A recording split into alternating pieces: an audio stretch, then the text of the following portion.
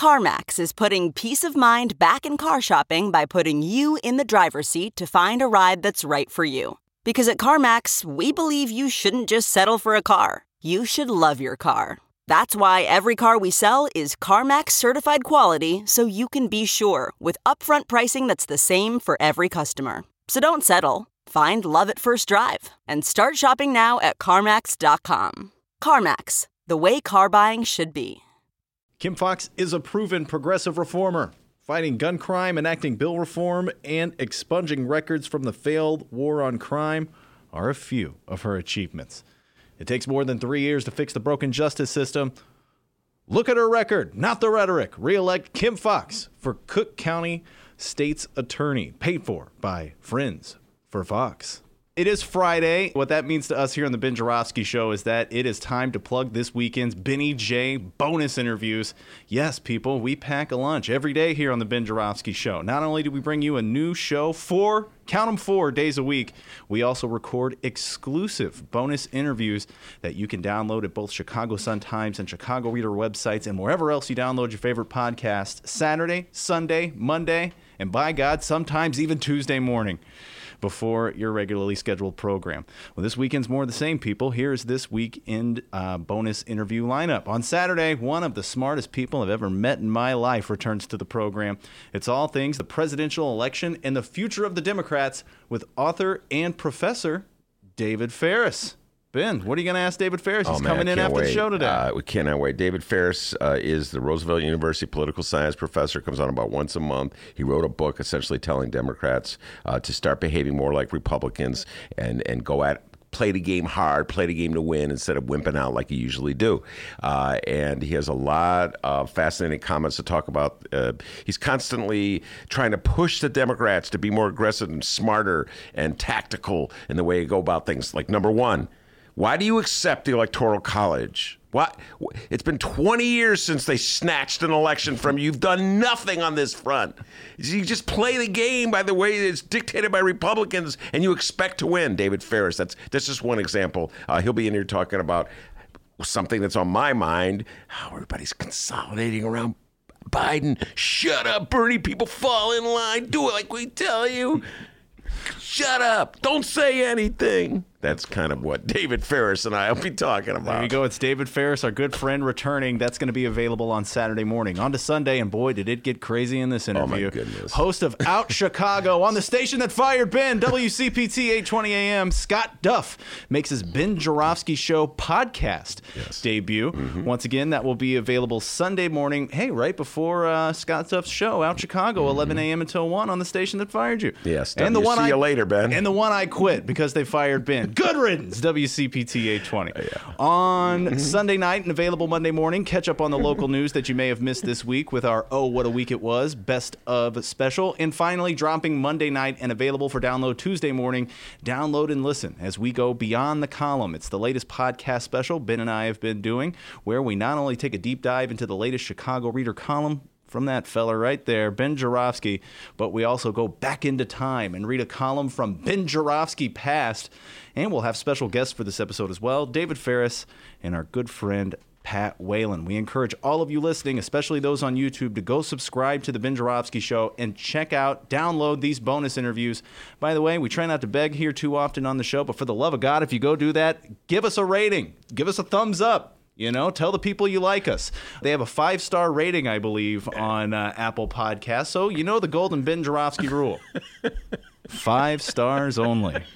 I remember that one from back in the day. All 5 right. stars only. All right? I don't want any of those 4 stars, 3 stars, 2 stars. Your Ben Joravsky Show for Friday, March 6th is just moments away. But before we get into that, we got to thank the following unions for jumping on board and sponsoring this program. Unions like the International Association of Machinists and Aerospace Workers, Local 126 and District 8. The International Brotherhood of Electrical Workers, Local 9 are sponsors. The International Union of Operating Engineers, Local 150. And, of course, today's Ben Joravsky Show is brought to you by our good friends at the Chicago Federation of Labor. Benny J, we all need a song of the day. Well, I think it's appropriate that the song of the day be linked to the person who's in the studio who has not been introduced. So I'm going to go back into the vaults, go back into time. One of my favorite songs from the early 70s when I was a young guy. I wasn't even a young man. I was a teenager. teenager hanging around the rocks, doing weird stuff. The song? Doing weird stuff. Which is now legal. Oh, okay. Back then it wasn't. Smoking pot. And the song that I'm going to sing is called Ventura Highway in the Sunshine. My favorite parts of the song of the day is your guitar at the end of it. Have you ever heard of that song, Ventura Highway? I think so. I love Ventura Highway. All right. It's one of my favorite songs. All Pretend right. trivia points. Who sings it? No one cares. The Ben Joravsky Show starts now.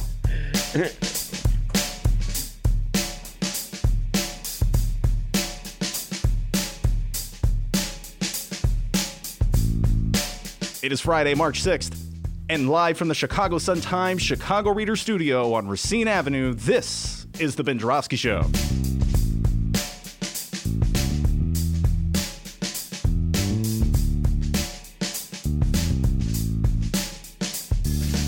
Today on the program, Rachel Ventura is here. We welcome back 25th Ward Alderman Byron Sigcho Lopez, and also making his return, attorney Leonard Goodman.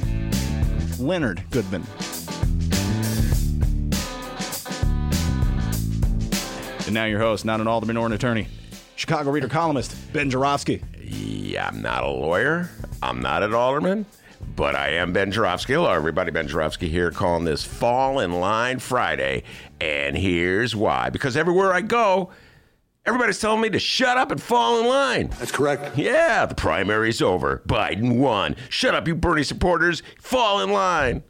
Man, I'm so used to that, by the way. By the way, can I just say something, D? Go. I mean, whose name's on that banner? A few other guests Say are what going you to be want. here today. I just want to promote a few other guests who are also coming. Rummana Hussain will be here at 1:30. Oh, I forgot to put her on my list. Yes, Rummana, the Rummana Rundown every Friday on the Ben Joravsky Show. Leonard Goodman, indeed, will be here at 2. Lorene Targos will be here as well with Byron Sigcho Lopez. They're a couple, a duo.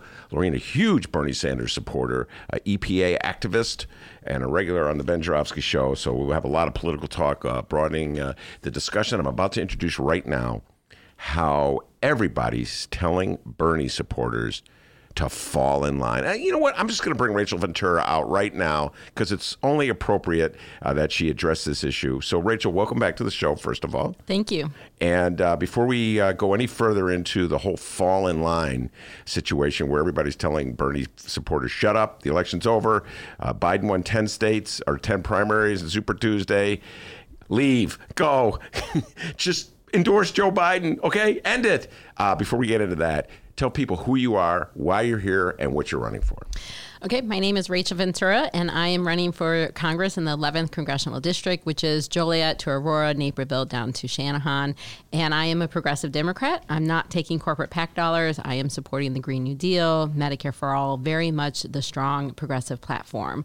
And I'm here because when Elizabeth Warren first announced, before Bernie had announced, I jumped on board publicly and said I would be a Warren supporter.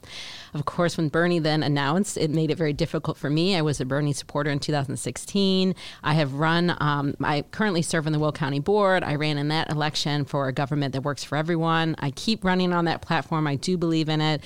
And so at that point, I said I would endorse Bernie and Elizabeth because of the platform that they were supporting. And last time I was here on the show, we talked about the unity, the not letting them tear the progressives apart, that we needed them to come together. We needed their supporters when it came to the convention to very much be behind Bernie. So a few days ago, we had a barnstorm in Aurora for Bernie, and I contacted Ben saying that we were going to endorse Bernie Sanders because of the shenanigans of, once again, the Democratic Party. They've been putting a lot of pressure on those presidential candidates to drop out, and they knew that if they went into Super Tuesday with a split vote, Bernie would come out as the top winner, and the Democratic Party couldn't have that. So they put pressure on Pete and Amy, and Tom dropped for his own reasons, I think. Tom Steyer. Yeah, he saw the writing on the wall when it came down to how much money he'd put into South Carolina. So I think that he did it because he knew that wasn't a path forward for him. But the other two definitely dropped to give Biden that bump. Right. And so who knows what promises were made. But we need to make sure that we're doing the same thing for the progressives and getting behind our top vote getter and pushing that progressive agenda. Well, and just to remind folks, when you're running the 11th Congressional, you're running against an incumbent Democrat, Bill Foster. So in many ways, there's parallels between your race for Congress and Bernie Sanders' race for president. You're coming at it's basically the left versus the center in the Democratic Party. Absolutely. And Bill Foster did endorse Biden. And so it's very much that parallel. Do you want a bought and paid for politician who's going to change nothing and keep the status quo so our government only works for a select few? Or do you want a progressive Democrat who is going to take over our party and make sure it's for the people, have the populist message, and not take those corporate dollars so that we can actually represent people and have real change in this country? All right. Well, let me conjure up my inner centrist and come at you right here. Isn't it just important that Democrats elect Democrats and not worry about where they stand ideologically on the spectrum, that they just have the D next to their name? Because all that matters is that Democrats defeat Donald John Trump in November and hold on to the House. So we did that in 2016 and we lost. And so if we do it again, we will once again lose. And the reason why, and it isn't because a lot of blame was put on Bernie supporters, but that's not the reason why. It's because centrist Democrats who are the status quo, who are not willing to change anything, does not excite people to get out and vote. Mm-hmm. People of color, women, the youth. These are all entities that we have, people who need to come out and have a strong voice. And if they're not excited because they know nothing's going to change, they're not going to show up. And when they don't show up, we get Donald Trump. So it's more important for us to excite people to get involved in our politics and get out there and feel like they are being represented. And that's what Bernie Sanders is doing. He's turning out new voters. He's making sure people who have in the past, minority groups who have not had a voice and have not had policies written for them, he's supporting those policies. He's supporting those people. And that's what we need to do. All of us need to come together and say, look, a vote for Biden is basically a vote for Trump. You explain that. Because if you vote for Biden and he goes into the nomination, he's going to lose. Democrats aren't going to show up, right? Bernie supporters aren't going to show up. Women may not show up. You got two old white men duking it out. Yeah. Who's being represented here? And you know who likes to represent Donald Trump? White men. Okay, I'm now really conjuring up my inner centrist Democrat here. Okay, first of all, I do not agree that automatically Joe Biden will. Who was I just having? I was having this conversation with an ardent Bernie supporter. Okay, just the other day, and that this ardent Bernie supporter was telling to me what you said, and I don't buy. I'm a Bernie supporter. Let me just start by saying I'm voting for Bernie. I believe in Bernie pushing the party to the left. And I don't believe the centrists when they say that Bernie has never accomplished anything. I believe that Bernie has probably done more for health care than anybody else in this century, with the exception of, I got to give Obama credit for Obamacare. Second to Obama, by putting Medicare for all on the map. And putting Biden in a position where he has to at least concede that it's a worthwhile goal. Let's redefine it like this then. Go. Instead of looking at it from a Republican and a Democratic standpoint, look at it from a corporation and a people standpoint. Biden represents corporations. Trump ran against his establishment as a voice for the people. And that's what some people like about him. So if you walk into the polls and you want either to vote for someone who's going to represent corporations and the rich getting richer, or you want someone who's going to be a loose cannon a little bit and maybe go with their gut and go with and some of the people. And still going to make corporations richer. In fact, make corporations even richer. Because, see, this is where I take a stand with so many of my fellow Bernie supporters. I believe that a vote for Joe Biden or a vote for any of the centrists that were running, I think the last time we were here, I was still testing the Kamala Kool-Aid. You remember that, Rachel? I believe a vote for any one of those centrist candidates will be an advancement over what we have now. I absolutely believe that. Fundamentally, I think about it in terms of Supreme Court appointments. Yesterday we had the unions in. We were talking about the National Labor Relations Board and how important it is that Democrats appoint the members of the National Labor Relations Board because they oversee so much of our collective bargaining rights. So I just believe that even a centrist Democrat is better than Donald Trump. Do you at least concede that point? So, yes and no. When it comes to some of the policies you mentioned about the judges, that's something we need to start at the grassroots level. The local judges we need to start appointing or electing more local Democratic judges. So that doesn't always just come from the top. Supreme Court, yes. And there is some very real concerns there. But electing someone who's going to have those incremental changes have actually moved us backwards, not forward. Our rights have been rolled back. Our protections have been rolled back so corporations can continue to make money. So the incrementalism is not moving us forward, it's moving us backwards. And it's that boiling pot. We're the frog in the boiling pot, and it's slowly getting warmer. And at some point we say stop. And the argument, like the Medicare for All argument, I'm a supporter of Medicare for All. And this incremental is, we'll offer a public option, we'll have buyout, we'll have opt-out. No, you know what that is? That's that broken car that you've had, got 200,000 miles on it. Everything keeps breaking. Radiator breaks, transmission goes out. You keep dumping money into this broken car. At some point you say, enough. Go buy a new car. You can depend on it. You know it's going to work, and you're going to be probably safer because of it. That is the Medicare for All system. It is time for us to say enough with this broken insurance gets to dictate everything. And Biden is looking at this. Insurance companies can keep making money, and we'll just placate the people. Well, human lives are on line here. We're done placating people. It's time for everyone to stand up. Every Democrat, even Republicans, should stand up and say, we deserve health care, true choice, not insurance choice, but where we decide what doctors we go to because we know what's best for our bodies. I can't disagree with anything you say. Like I said, I'm a believer in Medicare for All, but I'm telling you right now, when I think of Joe Biden in his position of defending Obamacare, as opposed to Donald Trump, who has his lawyers in court right now trying to eradicate Obamacare, there is a distinction. Mm-hmm. There's a distinction. But the problem is that if you don't excite people to turn out, then you automatically get Trump. And that's why I'm saying a vote for Biden going in, people won't show up. They won't show up to the polls, and we need every Democrat to show up to the polls. And so that's why we need a nominee people are going to be excited about to show up and vote for. They're not going to be excited to show up for the same old, the status quo. They know the system is broken. They know those politicians will not change the system for them.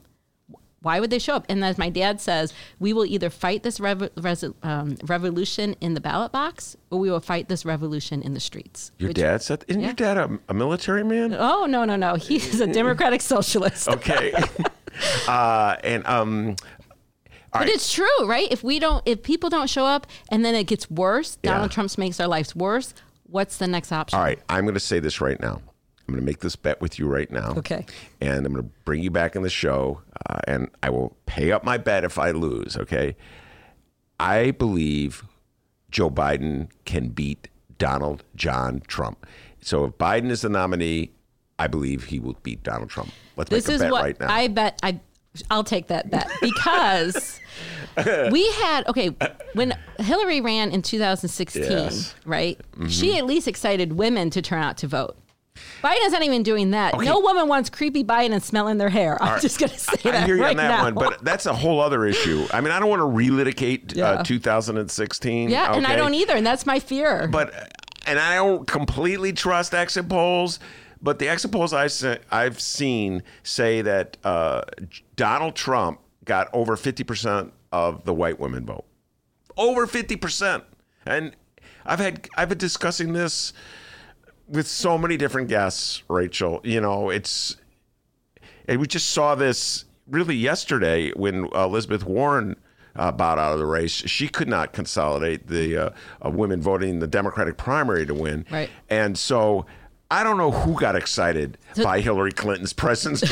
So I don't know if women got that excited by it either. But I think that's why it's also important to make sure that we are turning out Hispanic women, Black women, Asian women, right? And is Joe Biden going to excite those women to come out and vote? I don't know. That's a great question, but I have to say this. As a Bernie supporter, I've been disappointed by the lack of turnout for Bernie in these early, or the relatively low turnout. I was hoping for evidence that people who had never voted for would be showing up to the polls. I have not seen that I yet. think partly because of Warren being in that race, I do think that she was exciting people to vote for her, 11 to 15%. That's the progressive vote. She was also taking away from Biden. No, I'm just talking about overall turnout. But you mean like voter turnout? Yeah, but overall whole? turnout. The notion that new people who had never voted before would suddenly show up at the polls, would be registered at the polls.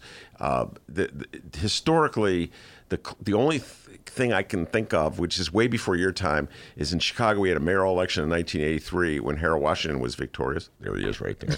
And the turnout was unbelievable, Rachel. It was the percentage of people, not only just like the number of people who registered rose, but then the portion of the registered voter, I forget how high it was, over 80%. I've never seen anything like it before or since. So that's what I was hoping for, and I didn't see it. So that's why I'm a little that's the one thing I'm discouraged. Yeah, and we haven't looked at the different states' turnouts, but I see what you're saying. Like, where are they excited to come out for new candidates for?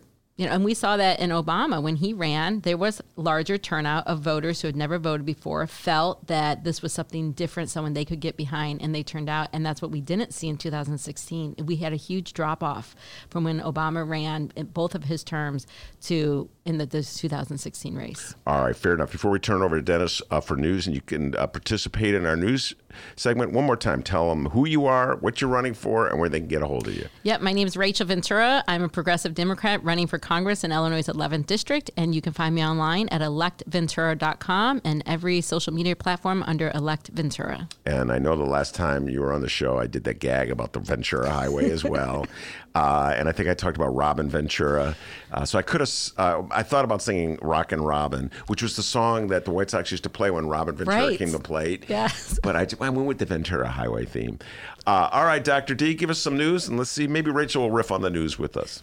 How's it going, everybody? For the fourth and final time this week, let's find out what's happening in Chicago and or Illinois this afternoon. And as we typically do, we begin with the Illinois governor. Big problems become big problems when you let small problems sit. Very wise man. Very wise man. Today, J.B. Pritzker is at Fenton High School in Bensonville to talk about the school's advanced placement program and the state's investments to keep such exams affordable for Illinois families. Moving on, and get out that giant, goofy-looking pair of scissors because today, Chicago Mayor Lori Lightfoot joined housing officials at a ribbon cutting.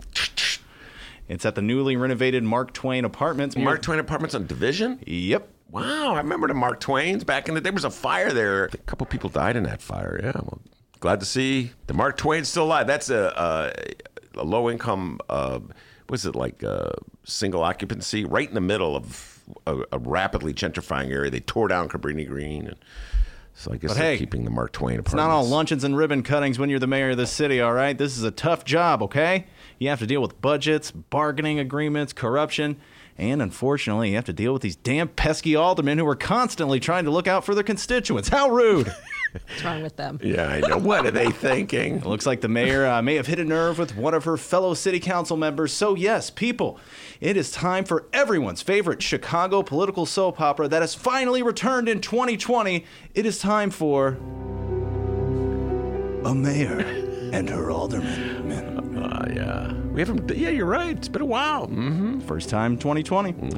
Today on A Mayor and Her Aldermen, it's the Pilsen Put Down. Starring 25th Ward Alderman Byron Sigcho Lopez. Oh, wait, he's a guest on our show today. He'll be here in about an hour. What a coincidence. With Laureen Targos, his wife. The following comes from the Chicago Sun-Times and the best damn City Hall reporter we'll see in our lifetimes, Fran the Woman Spielman. The headline reads, Lightfoot's Pilsen remark irks local aldermen. Mayor Lori Lightfoot on Thursday risked insulting Pilsen residents with remarks intended to praise its resurgence.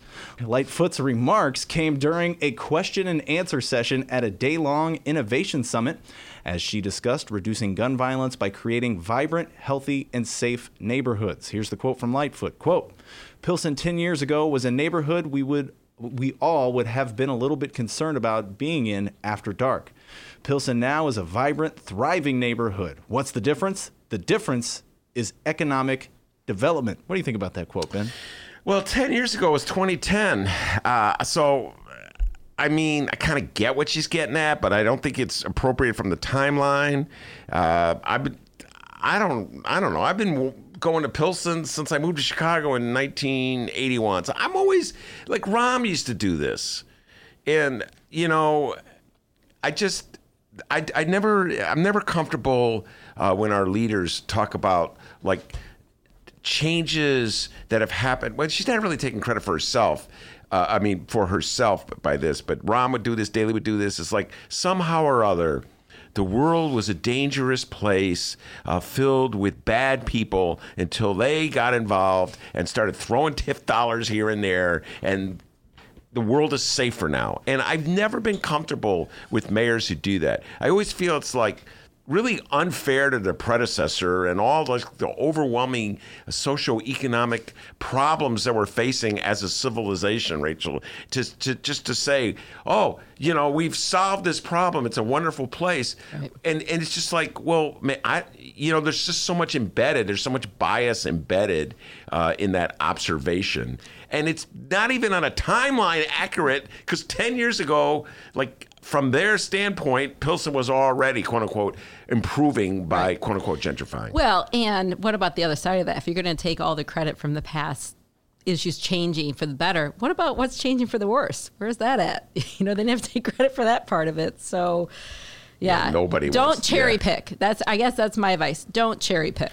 That is Rachel Ventura speaking, and her district is outside of Chicago, so she doesn't have to worry about what Lori Lightfoot says about her. That's right. Alderman Sigcho Lopez branded the mayor's remarks about Pilsen, quote, insulting, and said they showed how, quote, disconnected she is from problems posed by the gentrification that has eroded the neighborhood's cultural identity. But he added, quote, we still have small businesses struggling and empty storefronts. We still have homeowners, especially the most vulnerable, struggling to pay their property taxes. We have a community that is still the victim of violence. To say this community is just thriving without acknowledging that we have many challenges ahead of us shows an administration disconnected from the reality of our community. Thriving for whom? We still see the most vulnerable being left out, the marginalized being left out of the conversation. Well, this gets into the larger question of what is progress in the city of Chicago. And to a large degree, Chris Kennedy said it during the 2018 gubernatorial election, quote unquote, progress in the city of Chicago has meant moving poor people out, moving working people out, and moving wealthier people in. And I've heard this so many times because since I came to Chicago and I would write stories about changes in neighborhoods, and this goes back to the 80s, Rachel. I mean, people like in a neighborhood that was starting to gentrify would start off by telling me, you wouldn't believe how bad this neighborhood was when I was first moved here. There were gangbangers, there were drug dealers, and now look at it, and there's like a coffee shop down the street. Right. And it's this notion that this is progress is because we move the poor people out. And to me, progress needs to be about closing that wealth gap for all families. And so one of the things that I'm pushing for in Will County, and Chicago could push for it too, is using our cannabis tax dollars to make sure people who have been negatively affected by that in the past have an opportunity to have businesses, to put businesses in those empty storefronts in their communities instead of being pushed out somewhere else. Closing that wealth gap so that the next generation, their next generation, has money to go to good schools, to create their own businesses. And that's why, I've been pushing hard for those tax dollars to make sure they don't just go to that empty education and health void, but actually help the people who are being pushed out of these communities. They want to stay in their community. They want to have good paying jobs and good businesses. Give them that help right there through our taxpayer dollars from cannabis. So what will happen next? I guess we're going to have to wait in about an hour when Alderman Sigcho Lopez joins us. But that concludes 2020's first episode of A Mayor and Her Alderman. Yes. Love that episode. To be continued. By the way, I don't know if you know this, Byron Sigcho Lopez, big Bernie supporter. Good. So I don't know if you know that. 25th Ward Alderman. And finally, this news is just breaking. It broke about 9 minutes ago. The following comes from the Chicago Sun-Times, and one Lynn Sweet. Rachel Ventura may be showing up at Lori Lightfoot's office here in about an hour because Mayor Lori Lightfoot has endorsed Joe Biden for president. Correct. Oh, that's a big surprise. I thought for sure Lori Lightfoot was going to go for Bernie, but I'm wrong again. Just kidding there. She was flirting with, for a while, we're going to talk about this later in a little while with Rummana Hussain, but who's on deck ready to go. But Lori was flirting with supporting Michael Bloomberg for a while. Of course, Bloomberg dropped out of the race. Well, he waited till right after Super Tuesday, unlike Buttigieg and Amy Klobuchar, who dropped out before Super Tuesday. But yeah, I'm not surprised at all. We'll be talking about this at greater length with Rummana Hussain. Rachel, before we let you go about your busy day, one more time, tell people who you are, where you're running, and how they can get a hold of you. Rachel Ventura. I'm running for Congress in the 11th Congressional District. You can find me on electventura.com. And don't forget to get out there, vote for me, vote for Bernie. Invite all of the old Warren supporters to come on board with the movement, the progressive movement, the populist movement for the people. Thanks. All right, Thanks for having me on. You're welcome, Rachel. Rummana Hussain is on deck. We'll be right back with Rummana. Read the Chicago Reader to get up to speed on what's what in Chicago. Culture, food, arts and entertainment, weekly concert listings, weekly event listings, the environment, travel. I can continue, but you get the point. And for all of you Chicago political junkies, raw weekly columns on real city politics from Maya Dukmasova and our very own Ben Jarofsky. The Chicago Reader, free to the public in newsstands throughout the city and online at chicagoreader.com. Read it now and be a more informed Chicagoan. By the way, how bad were the Academy Awards this year? Did you see it? And the winner is a movie from South Korea. What the hell was that all about? We got enough problems with South Korea with trade. On top of it, they give him the best movie of the year. Was it good? I don't know. It's Chicagoland's adult entertainment playground. It's the world-famous Admiral Theater, 3940 West Lawrence Avenue. The Admiral is homegrown from Chicago, and it's the most conveniently located club in all of the city. 15 minutes from the O'Hare Airport in downtown Chicago Loop. Voted Chicago's best strip club, the Admiral has showgirls galore and a variety of adult entertainment shows. The world-famous Admiral Theater, open every day from 7 p.m. to 6 a.m. 3940 West Lawrence Avenue. For events, showtime, and other information, visit AdmiralX.com. Must be 18 years of age or older to enter. Hey, D. Yeah? Did I tell you that the Ben Jarofsky Show is sponsored by Rattleback Records? No. Well, it is. Rattleback Records at 5405 North Clark Street is Andersonville's full-service record store. Hey, D. Did I tell you it was voted one of Chicago's best record stores in the 2019 Chicago Reader poll? Oh. Well, it was. Wow. Rattleback Records, 5405 North Clark Street. Used and new LPs and 45s. They got CDs, DVDs, books, gifts, and much more. For more information, contact them at rattlebackrecords.com. That's RATTLEBACK records.com. Welcome back to the Ben Jarofsky Show, live from the Chicago Sun-Times. Rummana Hussain in the studio. Rummana Hussain in the studio. Rachel Ventura has left the studio. And so Rummana, every Friday she comes here. She's editor at the Chicago Sun-Times, the Rummana Rundown. And we were talking with Rachel about this. Might as well pick it right up.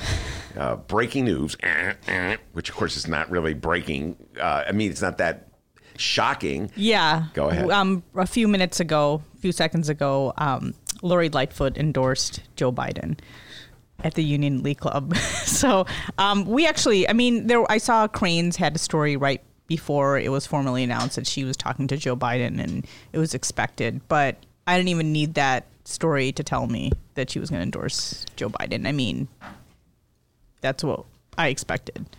Yeah.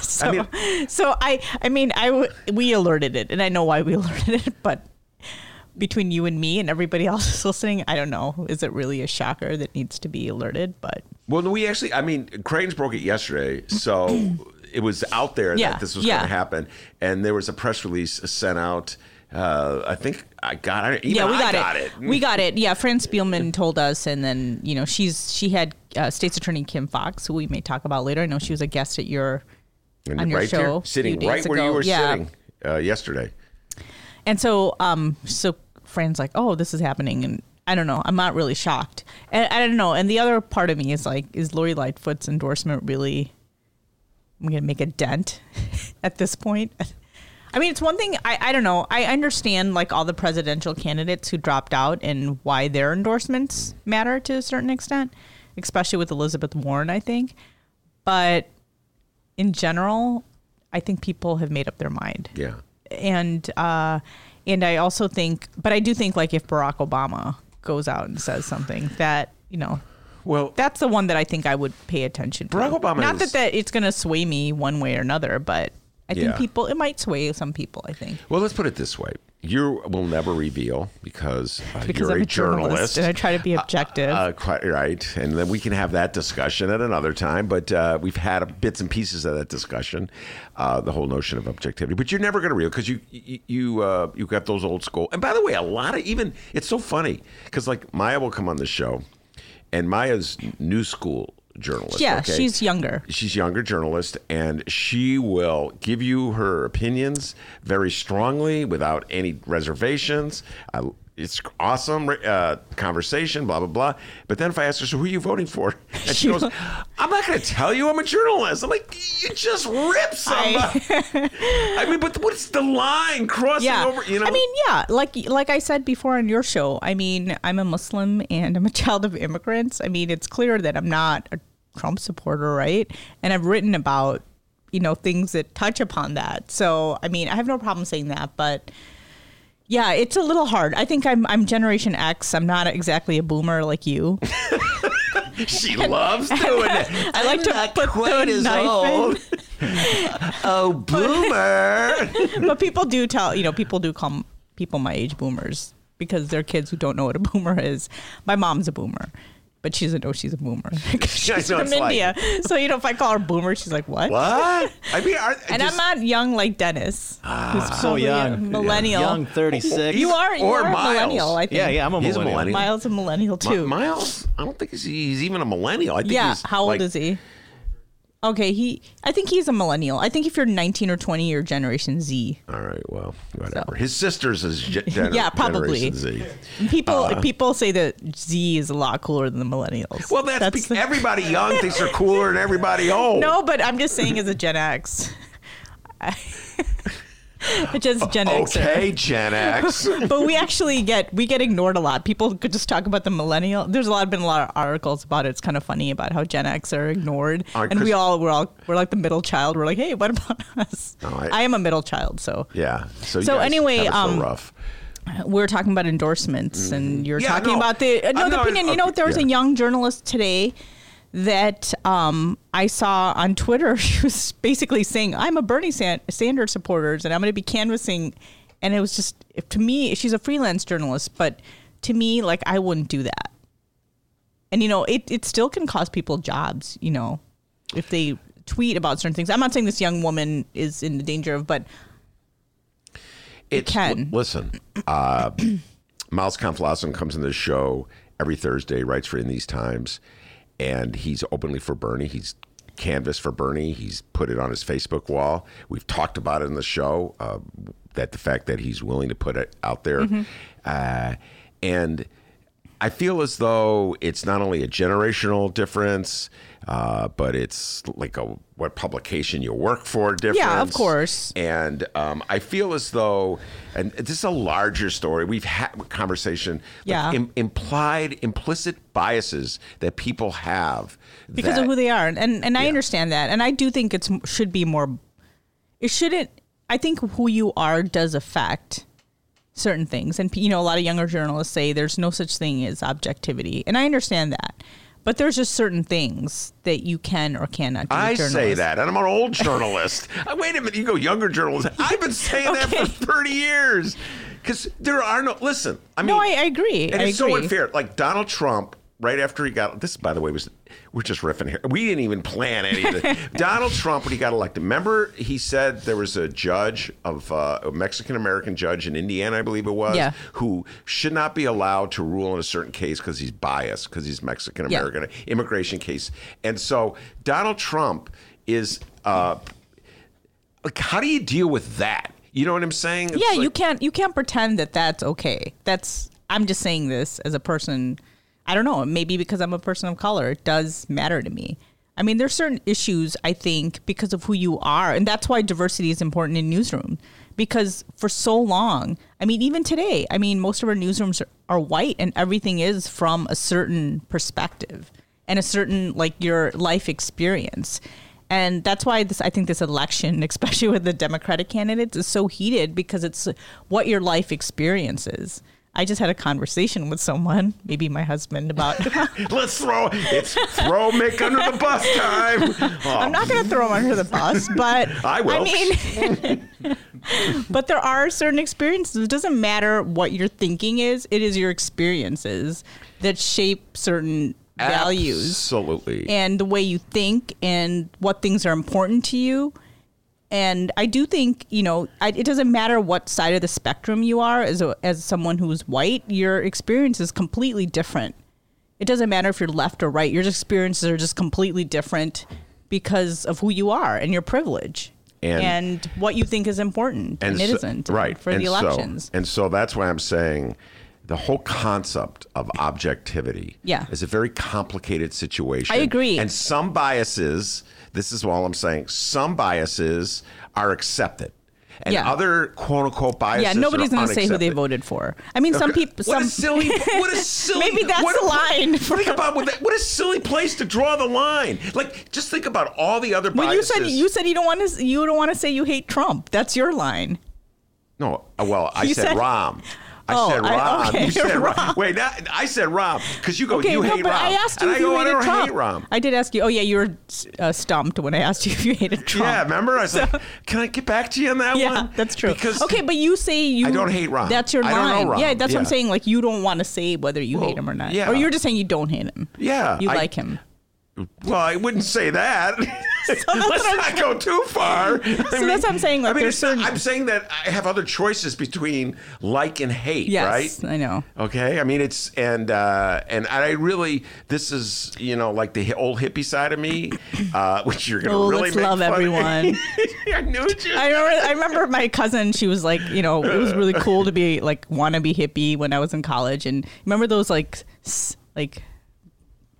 I don't know what they were. They were like these sacks that people would wear. And my cousin Backpacks? No, they were like these like Guatemalan, like I don't know. Yeah. And my cousin had one, and she had this quote that she would say like, love everyone but trust a few, and we just like laugh. It was like a quote. And then she had like a little peace symbol on that shirt, and we just laugh at it. And the funny thing is, I say I hate people a lot, but I'm actually one of those people who doesn't hate a lot of people. And a lot of people who do hate people a lot and have a lot of passionate feelings, they're I don't never use the word hate. I never use the word hate. I'm not saying you, but I'm just saying in my experience, they're like, oh, you should never use the word hate. But I'm like, you're the one that hates people. I actually genuinely like people and I can find something good about them. But there's some people that you hate. Like people who do yoga. Yeah. No, white women who do yoga. There we go. And I'll tell you what, that was last week's show. Like, if you missed it, folks, it is a classic. I make fun of white people in general. Yeah, but wait. But most people of color do. When the doors are closed, that's all we talk about. The doors don't have to be closed. No, but they say it right here in this show. I know, but it's turned up a notch. Let me just say something about Mick Dumke, your husband. I got to give him a shout out. We make fun of him in the show all the time, and I made fun of him last week for being in WBEZ. But I have to say, yesterday when I was preparing for the Kim Fox interview, first person I called was Mick. What would you ask? And then I was walking here and he was telling me this, that, and the other thing. The guy knows his criminal justice issues. No, I mean, just because he's a white guy doesn't mean he doesn't know stuff. All right, let's go back to making fun of him. What a nerd. Anyway, good job. Well, he made fun of you from listening to. He goes, Ben says that he never listens to BZ. Well, I don't. I swear to God. Joke's on him. Okay, That's what he said. Time out. In my defense, which is a feeble defense, but I had to was just pushing the buttons of the radio, and all of a sudden I heard Mick's voice. So what am I? That's Mick. He was doing show prep. Yeah. Usually my show prep consists of listening to the oldies stations, so I have a song in mind. Yeah, I listen to music too. I actually like listening to music. All right, but let's just let's go back to the issue of objectivity because it ties in to something I want to get your thoughts on. The whole notion of what's a bias that's kind of acceptable, right, which nobody talks about, as opposed to a bias that's unacceptable, like if you say who you're going to vote for. Yes. And that gets into the debate, if you will, was Nina Turner and Hillary Rosen. Yes. Hillary Rosen, the aide of Joe Biden. Nina Turner, of course. She's called a Biden surrogate, but she talks about, she's a Joe Biden supporter and she's on CNN often. Go ahead. And so yesterday they were obviously tussling and then tussling with words and then...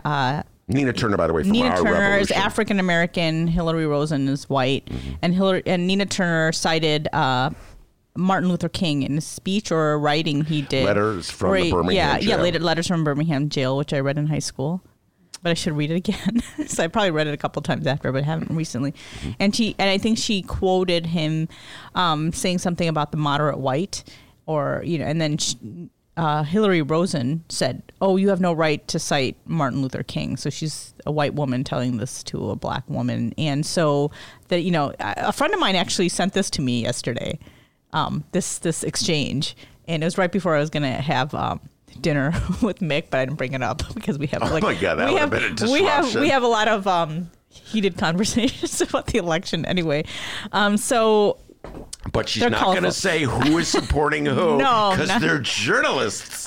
Go ahead. Anyway, so then my friend sent this to me. He goes, "Oh, these are the white liberals." So, a person of color sent this to me, and then I started laughing. And then I just didn't think anything. I thought about it and laughed and go typical. And then, went back to my life. And then today in the morning when I come to work, I opened Twitter and it says angry black woman is trending on Twitter. So it turns out Hillary Rosen put out an apology, but in her apology, she referred to Nina Turner and others as angry black women. Mm-hmm. She goes, I shouldn't be, And so that started a whole new debate. And a lot of people are talking about that. And so it's interesting because, I hear a lot of people, and I follow a lot of people who are Bernie supporters. I follow a lot of people who are following Elizabeth Warren and Joe Biden. And so, I know a lot of people saying, oh, these Bernie Sanders people are so mean to me. And this one guy just had a pretty interesting tweet right before he came, this African-American guy who apparently follows, apparently is a Bernie Sanders supporter, and said, we always hear about people talking about how mean people are to, the followers of Bernie Sanders, like random people on Twitter. Joe Biden. But this is a Biden surrogate who is saying things like that. So why isn't she held accountable? And so I think it's interesting. You know what I mean? You're always talking about, oh, she's being mean to me. But like, what about someone who's this high up and who's, pretty much, as someone said, white-splaining to an African-American woman how she should talk about Martin Luther King. Yeah. And,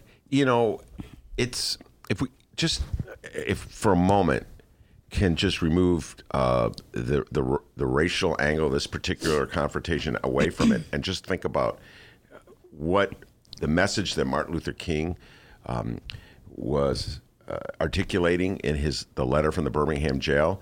And it's so relevant today because the overall lesson is that moderates are constantly telling activists, don't push too hard. You're pushing too far. You're asking for too much. You're going to get the other people mad at us. We're going to the establishment. Yes, and that is a theme, just a general theme that's so alive right now, Rummana, with the Bernie campaign. I get it all the time from my friends of the Biden persuasion, including a certain husband of yours. And it's like, I'm not saying he's of the Biden persuasion, but I get that. And it's constantly the fear that if Bernie pushes too hard, all of these swing voters will go for Trump and it'll be all Bernie's fault. And that is the theme of Martin Luther King's letter from the Birmingham jail. Yeah. And so, and it's interesting. I agree with you. That's what I'm saying. Like, a lot of people of color, and I'm not saying every single person of color, because we're not a monolith. And it's just interesting, like, it's always a certain group of people, and they always tend to be white, telling everybody else how to think. I feel like, I don't know, as a person of color, like if you don't do this, this is going to happen. If you don't do this, this is going to happen. Yeah. And I'm like, I am actually a person of color. And let's face it, Trump has been targeting, if anybody, brown people who he thinks are Muslim, even though Muslims are many stripes, but Arab, South, I'm not, South Asians who look like me or are like me. And, it's like, so we're not supposed to say anything or feel anything, it's just interesting, and it's like there's a lot at stake here right now. And I just think passions are like really getting intense, but it's just the conversations have just been very, very interesting, I think. And and I guess because there's been so many nominees, there's so many finger pointing, like your girl, Tulsi Gabbard. Did you see what she did yesterday? No, I missed it. All the people. I love how she's suddenly my girl. She wasn't. I thought she was at some point. But I mean, it's funny because yesterday, there was she people. was never even in my top 5. Just people on my Twitter account, not me, were making jokes about white women crying because Elizabeth Warren dropped out, and I, not me. Okay, I didn't let's say that one more time just so everybody knows. It was not me, but there was somebody that you know. But anyway, it was interesting. It was just fun. I'm not laughing because I do think it was, it is symbolic. They're like, people want a female president. But then, there are people who are of my persuasion. Tulsi Gabbard is a woman of color, and she does not make the people of my persuasion happy. Yesterday, she tweeted something about how Hindu-phobia is very alive and rampant. Now, she is someone who supports the BJP, has openly supported the BJP. Explain what that means to the BJP is a right-wing group that is ruling in India. If anybody has been paying attention to the news in India right now, there's a lot of anti-Muslim sentiment out there. There's laws that are putting into place that are detrimental to Muslims, stripping away their rights. And, within the last, when Trump was in India, about 50 people died in the protests. And a lot of people are mad because they're coloring it as communal tension. But let's face it, the victims in these cases are Muslim. They had people bust in to kind of attack people. Anyway, from the news reports I've read. Anyway, Tulsi Gabbard had this, she took this Twitter, or it was on social media, this Hindu woman talking about how she went into a cab and she was had a Muslim cab driver, and then she told him she was Indian and Hindu, and he goes, oh, look what's happening in India, and that woman's like, that's not true, whatever you're seeing in the news or being told, it's totally fake. And well, she wouldn't say fake, but she said it's on both sides. And anyway, so Tulsi took that and then tweeted that yesterday, and then people were kind of people from a lot of people who are left were like, oh, she doesn't have to, say anything. And people are like, well, she gets support. She has been to India and has been seen with Prime Minister Modi, who's the head of the BJP party, or, Mm-hmm. And so she tweeted that, and everybody was, and there was a lot of Muslim Americans or Muslims, even in India, saying, first of all, that account that she was talking about that happened to this woman, that was in the UK. It wasn't even the United States. So they're like, what are you talking about? And for someone to say that, not say anything about what's happening in India and bring up Hindu phobia. And that's not to say there isn't prejudice against Hindu people. There probably is.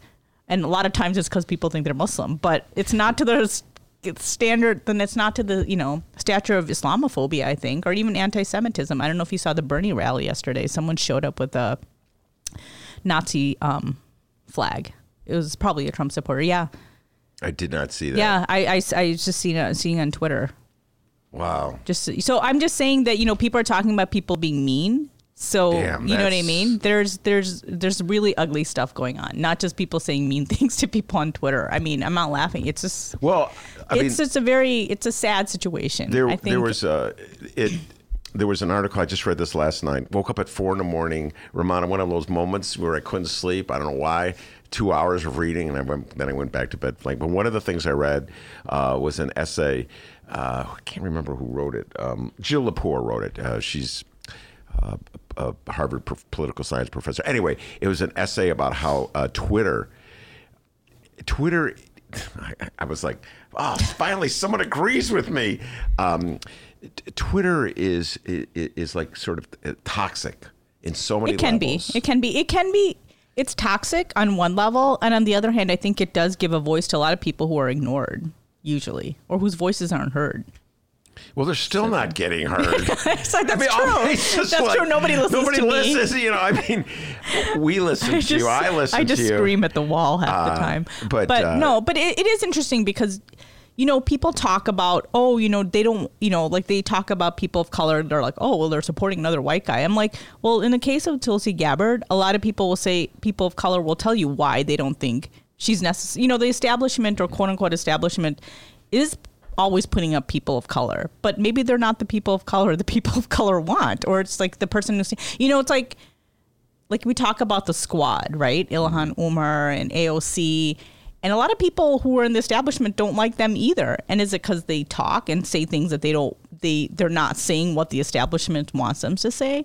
And I mean, just a couple of days ago, like this woman I knew from high school, her reasoning for not liking Bernie Sanders was because he embraces Ilhan Omar and and Linda Sarsour and women like that. So it's like, I feel like sometimes it's like when it comes to people of color in politics, they have to play a certain role. And you know that. Yeah. It's like they can't say what they want to say sometimes. And I understand politically it's like that with everyone. But with people of color, it's a particular, you have to be careful about what you say. I mean, Barack Obama had to distance himself from his pastor. Trump doesn't have to distance himself from anyone. No. Absolutely could you not. imagine if Barack Obama was palling around with Jeff Epstein? Yeah. By the way, let's just think about this. Not only I know we're going on tangents. No, but not only does Trump not have to distance himself from anyone, Republicans don't have to distance themselves from Trump. Mm-hmm. Trump's probably, I mean, you think of all the rules, this is one of my favorite, all the rules that Democrats play to, Trump violates them all, all the time. Trump's accused of rape right now. Chicago Tribune's editorial saying Bernie's gone too far and they're supporting Biden, which, by the way, is anybody out there, we're on a tangent with a tangent. Anyone out there who votes for Joe Biden because the Tribune advises him, you guys should trade in your Democratic cards because they're the most right-wing Republican outlet. All right, anyway, but they still won't acknowledge the fact that Donald Trump has a rape accusation again. And I know we've talked about it on the show. Yeah. You're a fan of the writer. And so Eugene Carroll, she's one of the So there's two sets of rules. Absolutely two sets of rules. Well, I don't know if you saw, should I call him your boy, Bill Clinton? It's like his boy. Why not? He's very citrus today. So his latest interview, he said that tattoo? Yeah. In his latest interview, he talked about why he had the affair with Monica Lewinsky, and he said it was to relieve his anxieties. And I think a lot of women were upset about that. I mean, it's just like, God, Man, Clinton if he only inhaled. Yeah. He is such a. So how did I miss that? I was up at 4 in the morning. God! It was in the New York Post, but then like a friend of mine from high school put it on Facebook, and it's like you gotta laugh. It's like, God, it's like I was waiting for Monica Lewinsky to say something because she's on Twitter and she does tweet. That's the one good thing I like about Twitter. Monica Lewinsky. Yeah, she's. And I mean, as a woman, Twitter. it's just sad that this guy. I mean, he makes millions off of speaking engagements, and her life pretty much, it changed her life, not for the better. Yeah. And I'm just saying as a woman, I think there was people were upset yesterday at his comments. I think Hillary Clinton was interviewed in this too, and he talked about how he was out of line. But to say that it was to relieve his anxieties or that's anxiousness, I don't know what it was. Really weird. It was just weird. I'll send you a link. We could talk about that next week. I wish you'd send it to me earlier. Sorry, I didn't mean to call him your boy or Tulsi your girl. No, that's okay. You can call them both. I don't care. Clinton's one of the few that I could do of sort of a halfway decent. You got a good one. Let's hear it. Wait, now, so when I do it, all of a sudden Ken Davis pops into my mind. I love Rummana. Rummana's a good friend of mine. That's real good. Yeah. Rummana Hussain. Every Friday in the Ben Joravsky Show. Now do your Bernie. Rummana Hussain on the Ben Joravsky Show. I love her. She's so good. That's Larry Clinton David. Is your only good impression. What's that? So Clinton is your only good impression. Come on, man. What about Ken Davis? Oh, okay. We can't forget about that one. I love Rummana. Let's hear your Bill Clinton imitation. I'd start laughing when I do it. My family all does it because we all do the I feel your pain one because that's the one that the earliest one that we remember. I feel your pain. I'm actually imitating John Travolta imitating. That's what he used to do. Sound Colors, like John Travolta. You do sound like I was going to see Saturday Night Fever. Well, no, but John Travolta. Have you ever seen? No, I never, but I heard about it. It's really good. I actually recommend. I mean, it's By the way, you know what? This is one of those moments. Recommendations. We don't even talk about Before we get Kim to Fox. recommendations, we'll get to recommendations. But this is a confession. I was wrong. You were right. It's not easy for me to say this, but it was true. Last week in this show, Rummana was alluding to a movie about Thomas Jefferson and Sally Hemings, and I said, "Are you sure?" Nick Nolte, right? Nick Nolte was it? Jefferson. I don't know. And then she left the studio, and it was about sanitizing Thomas Jefferson's relationship with Sally Hemings. Yes. And in that movie said that they were in love. Yeah, a really stupid movie, by the way. I never saw it. I went back afterwards. And you watched it? No, I didn't watch it. I clicked on the previews. They have the trailer, and it looked really dumb. So anyway, you were right. I was wrong. I'm pretty good at pop culture. That's really the one thing are. maybe I'm better at you and Mick Dumke. I can talk about pop culture. Maybe from Mick, not music, but... Kind of 90s. I'm just saying. You're like in the 90s. No, I know I know. I have to tell Mick about certain pop culture icons that are problematic now because he's like, oh, I love that guy. Have you heard of the Chainsmokers? Is it a band? It's a group, yeah. Yeah. That was a wild guess. Sometimes I figured it sounded like a very hipster kind of band. Well, it's not a band, more like, producers, beat makers. It's a long story. Let's not even go there. All right, what are your recommendations? Well, I did start Narcos Mexico. We were talking about Narcos before the show. So there's 3 seasons of the regular Narcos, and there's Narcos Mexico. So this is the 2nd season of Narcos Mexico, and it's very good. I am watching it with Mick. And the other thing I listened to, which is really funny, and the way that I came upon it, is this podcast. Radio Labs in New York is doing this podcast called The Other. Do you listen to podcasts, Ben? Yeah. Are you kidding? Well, I do don't know. a podcast. I don't know if it was too like I could just say this. hip for you. Or well, I don't know if the ones I listen to are hip, but whenever I drive, Dennis and I drive home. Okay, well, I'm the one who drives here, and then anyway, whenever we go back home after the show, Dennis I didn't know you guys carpool. That's very good. Yeah, we carpool on the back Way end back, of it. yeah. And so I like to listen to them because they're masters of format that I'm trying to figure out. So like Joe Rogan and my man, what's his name? The Todd Glass show? I love Todd Glass. Oh, yeah. Todd Glass is just, it's hard to explain how much I love Todd Glass. Anyway, I'm almost anyway, this is a funny way how I found out about this podcast. Mitch Dudek, he's a reporter for the Sun-Times. Yeah, I've never met him, but I know who he is. Anyway, he's like, screaming across the room one day, and he goes, Latif Nasser? And I'm like, what? And I'm like, who are you talking about? And he's like, this guy follows you on Twitter.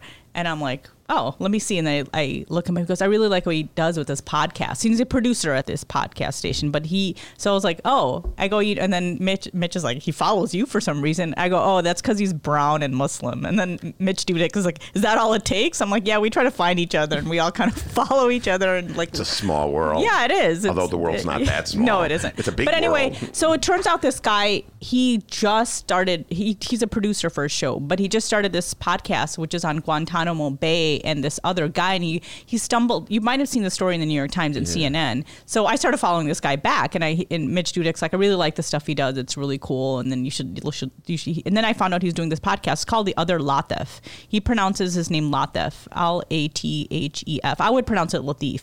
Anyway, it talks about how he was just screwing around on the internet and trying to see if anybody had the same name as him in the United States, and they don't. But the one guy that does is Guantanamo Bay. So he follows his story, and it's very compelling. The New York Times did an article on this podcast. CNN has, and a lot of people have been.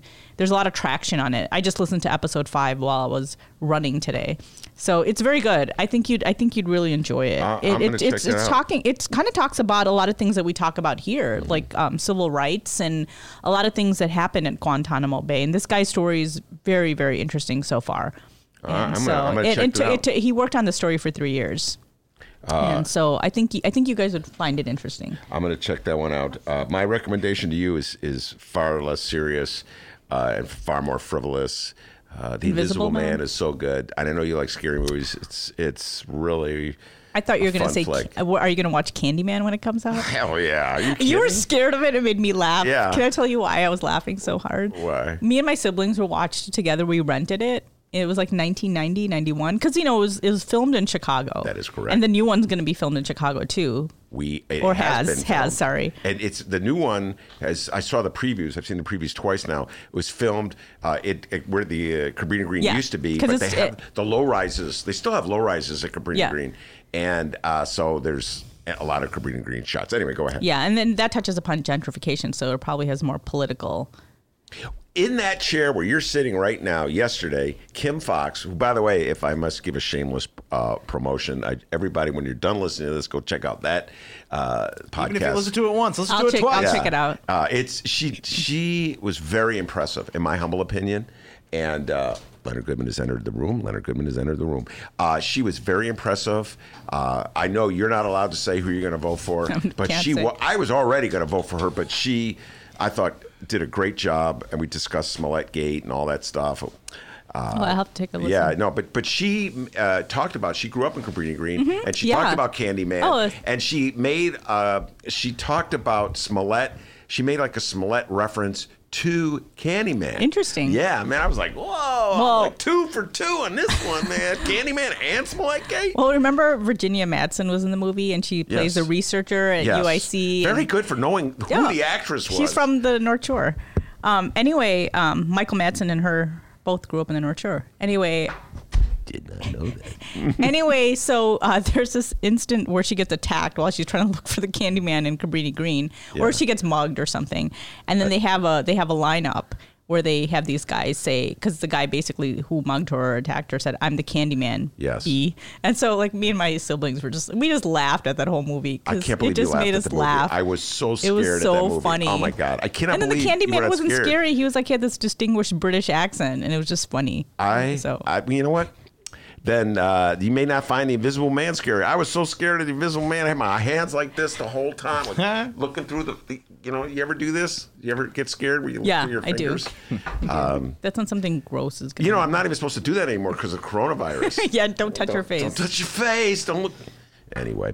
Okay. Rummana Sorry, we Hussain. talked too much and went on too many Leonard tangents. Goodman is on deck. We got to bring him on. It's always a blast. The Rummana Rundown. Just one last thing. Hunters ultimately. You didn't I mean, ultimately, was it worth all that time of my life? Hold on. You were just raving. I know. You were talking about it so much all this week. It's like any other series that I dedicate 10 hours of my existence to watching. When it's all said and done, is that all there is? That's the song. Is that all there is? And I'm like, why did I? Are you trying to sound like Pacino? No. That's my Marlene Dietrich imitation. I don't even know what you said.